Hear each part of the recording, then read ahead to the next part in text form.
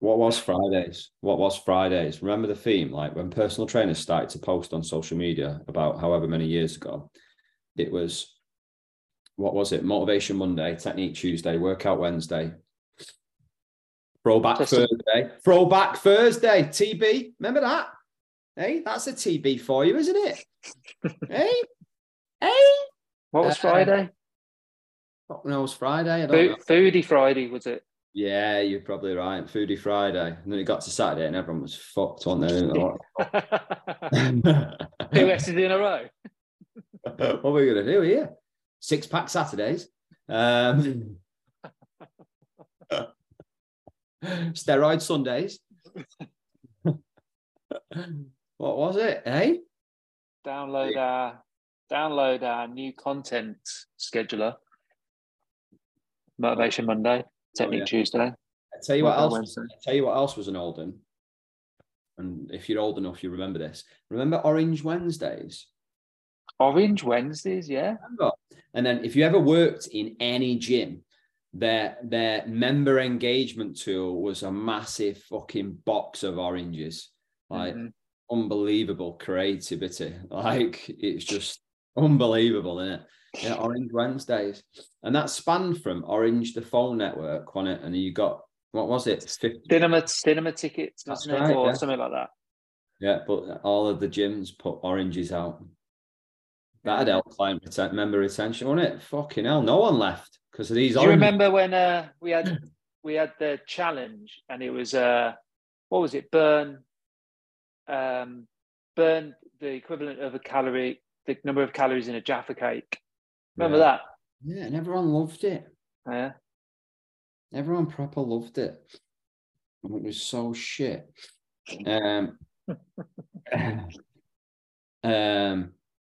Oh, what was I going to say then? I'll tell you what else used to be good, actually, that I used to enjoy back in the day whilst we're reminiscing. Remember Men's Health used to do, what was it called? The challenge. Fitbrit. Yeah. Something like that. I know what you mean, yeah.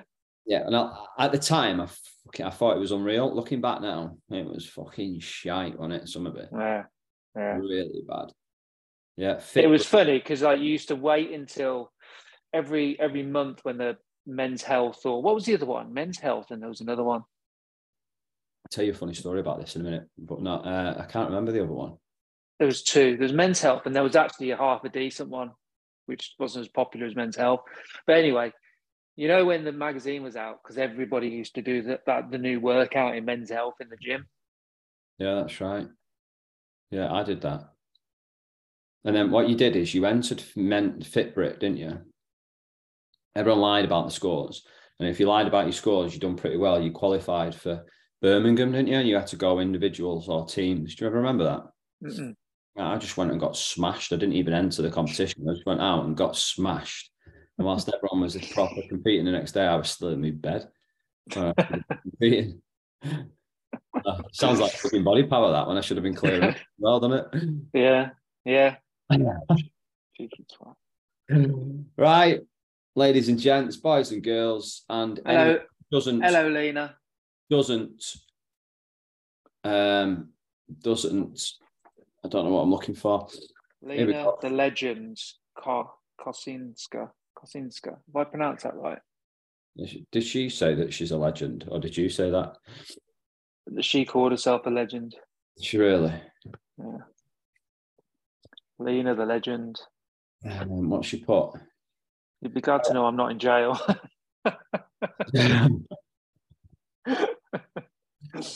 Not a brand. Oh, okay. Kosinska. I reckon I heard Ant call me that. What did I call you? A legend? I must have been in a good mood. I reckon you do all right in jail, though, Lena, if I'm honest. I reckon you do all right. I really do. Right. Less of this small talk. Let's... Best way to grow Facebook following. Go. Fucking hell. You know what? I really wish I'd look at these questions and prepare before I come on to give a better answer. Everyone would be my bitch, you said. Everyone would be. I can actually imagine that. Yeah. Okay, best way to grow. Do you know what? Where to start with this? Listen, I don't think it's much different than trying to grow an Instagram following, if I'm dead honest. It is an ambiguous question because the same methods work on both platforms, in my opinion. In most cases, anyway, you want to clearly at first make sure that you're putting out content that completely resonates with the audience that you're trying to attract. Make sure that you're giving ample opportunity for your audience who are already there to share the shit out of your content. So using like competitions and challenges to get in front of different people, follow or friend, whatever it is these days on Facebook. The people who are also in your demographic, like, for example, go through friends lists and anyone who's in the similar demographic to the people you've already got there anyway, request them, all of that type of stuff. But all in all, it comes down to, like, you put great content out that resonates with your audience, it'll get shared. I think if you can do it in a smart way, if you want to spend a bit of money and get in front of more people and grow awareness and drive people to your page, then spend some money and put some money into ads to drive people to your page. And then my last point I'm going to say on this, because clearly the person who asked this definitely knows all the answers that I've just said. It's probably just putting them into action in a consistent way. Have a long period of high levels of activity on there. So, for example, on your page, you might go live a day, every day for 30 days. Something like that really helps grow a following, especially on Facebook, from what we've seen in the past. So, yeah, they would be the things that would be the main tick box go-to. Anything I've missed that you would add to that? I think the only additional thing would be I think the good thing about Facebook is that there's lots and lots and lots of groups where you can find your target market, start to engage with them. I think that's quite a big one, where Instagram, not so much. Well, obviously, not so much. So I do think that should be a part of it. Yeah, I forgot about that. Caught me off guard, that question. Caught me off guard.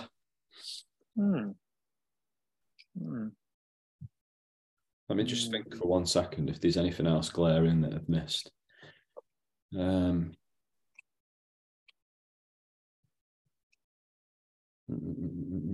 groups definitely.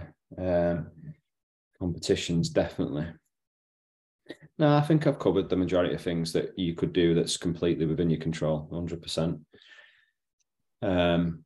Yeah. Next question is, I think this got missed last week because I used the old form. Well, it's obviously going to get missed if you use the old form, because we don't look at the old form, we look at the new form. One. Fucking hell. Tell us your plan. Oh, this is a deep one. Tell us your plans for the PTMA, the next steps and all that. World domination. No. Well, I think first of all, it's figuring out our shit when it comes to, we've just both, 3 months in, just gone full time, both of us. So I think first of all is getting a new way of working. I think the next one, the next one is constantly looking at updating what we already have, making it better. That's a constant thing for us.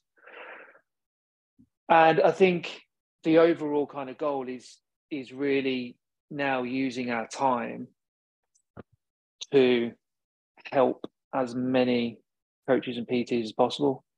And I think there's multiple ways we have that we can do that isn't the kind just the standard Instagram route. So then, as well as that, helping more independent gyms is about another kind of pillar to what we've been dipping into as well this year. And the course, there's a massive overhaul of the course. and all the content, a huge overhaul. That's the immediate plans. Anything I've missed there? No, apart from the fact that obviously what we've built over the past 5 or 6 years has been built on 10 or 12 hours each. So you look at the amount of hours that is going to go into this now is crazy. So if you're in the academy now, you're about to see probably about 4 or 5 times worth of growth in the next 6 to 12 months than has happened over the past 5 years. I think we've handled what we've done quite well over the past 5 years with 12 hours. But fucking watch us go now. Like, watch us go. I think the biggest point for me, we have a target in our mind of how many people we want to help in the next 12 months. And the biggest one for me is that we'll be the most well-rounded mentorship within the industry in terms of all areas of your role. Not just business, not just marketing and sales, but programming, nutrition, coaching, communication, and all areas of kind of behavior change as well. That's a big one for us. Clearly the biggest problem that most personal trainers have is marketing and sales, but we are just as passionate about, if not more so, than the coaching, communication, and behavior change side of it. And that will triple in size within the academy over the next kind of 6 to 12 months. You'll see loads more on coaching, behavior change, communication, lots more on programming, lots more on nutrition and adherence and all of that type of stuff. So yeah, like what you'll see over the next 12 months will be the most well-rounded mentorship within the UK, at least. Not just marketing and sales based. So if you're in now, you're in for a treat. If you're not in now, hold tight, because you will be soon. Hold tight. Oh, 2 of my clients took a break from my service recently, one for a few months, the other for a few weeks. Stayed in contact with them and they mentioned looking forward to coming back. They were supposed to come back last week. I contacted them. One said, yes, no worries, just need to check my calendar and I'll get back to you. You haven't got back to me. The other completely ghosted me. How would you approach this? I know that no response is a response, but they are both so eager. There you go. The top and bottom of that is that they have to be ready to change, and right now they're showing that they're not ready to change. So some coaches may think people may need a nudge. I would disagree with that. If someone really wants to change, they will, and they have a direct route into your business. They'll have and you give them the opportunity to do that, then they will take action on it when they're ready. I know that's not probably what this person wants to hear. I don't know who's asked the question. But fact is, it sounds like to me they're at a point where they're potentially not in a massive hurry to change, and that's decent feedback. I'd see that as good feedback for you, not negative feedback. I know you might see it as negative feedback, but I would say that's really good feedback. I would make sure that you leave communication lines open, but then I would wait, personally. And that, I know it's not what any personal trainer wants to hear, but I'd rather have a client in my business that wants to be there and are ready to change than one who is forcing themselves to do it, who we have to drag through it. It's just, for me, it's just not the one. Anything you'd add? I'd agree, but I'd also mention that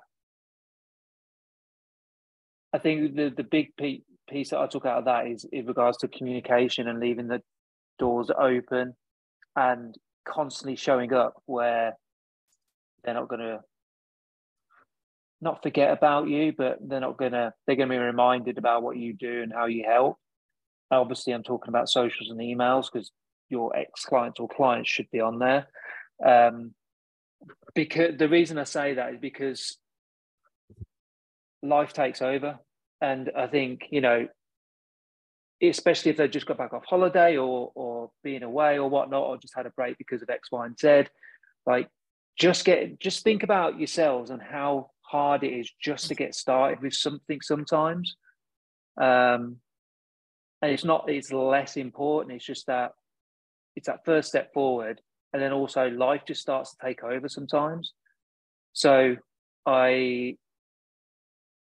although I agree that you shouldn't be pulling and pushing and prodding people to come into your business, I do feel that actually a little showing up constantly and resonate with them and giving them every opportunity to remember and to be able to come back in, I think that's really important. Because sometimes it just does take a little bit of art. And what you'll probably find is that most of them say, oh, thanks so much for that. So yeah, I agree. Also, with a caveat. You missed the question before. What question? I'll ask it you now. How to support a client who is suffering with depression? She hasn't been adhering to weekly check-ins or her training program for the last 6 weeks. I'm being very empathetic, but I'm also conscious that I need to help her to move towards her goals. The first question is that self-diagnosed? Is that diagnosed? Is that you? Yeah, where does that come from? First question is, I think the empathetic route is the way you should be going. I think don't push your, I'm not going to say bias, but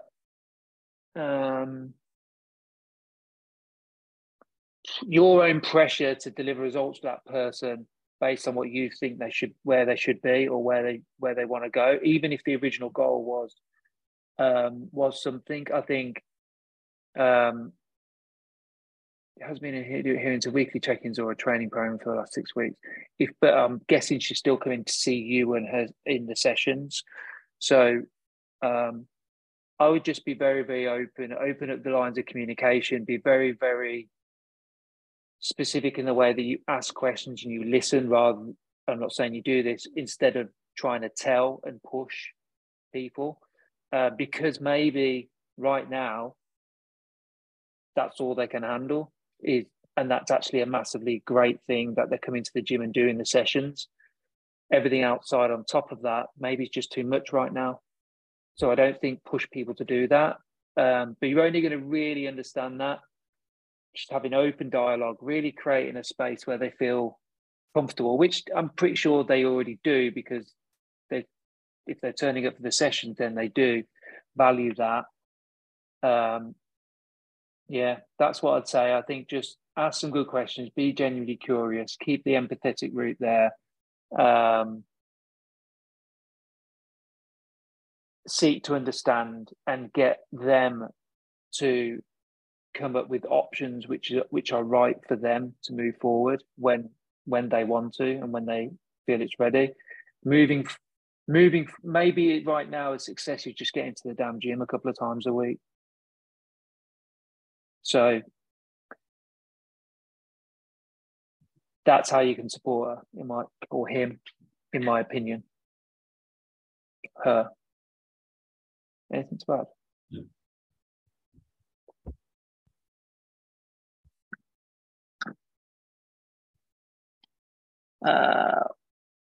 What questions would you ask when a client leaves the service? I'd just go to the questions that I put in the group last week.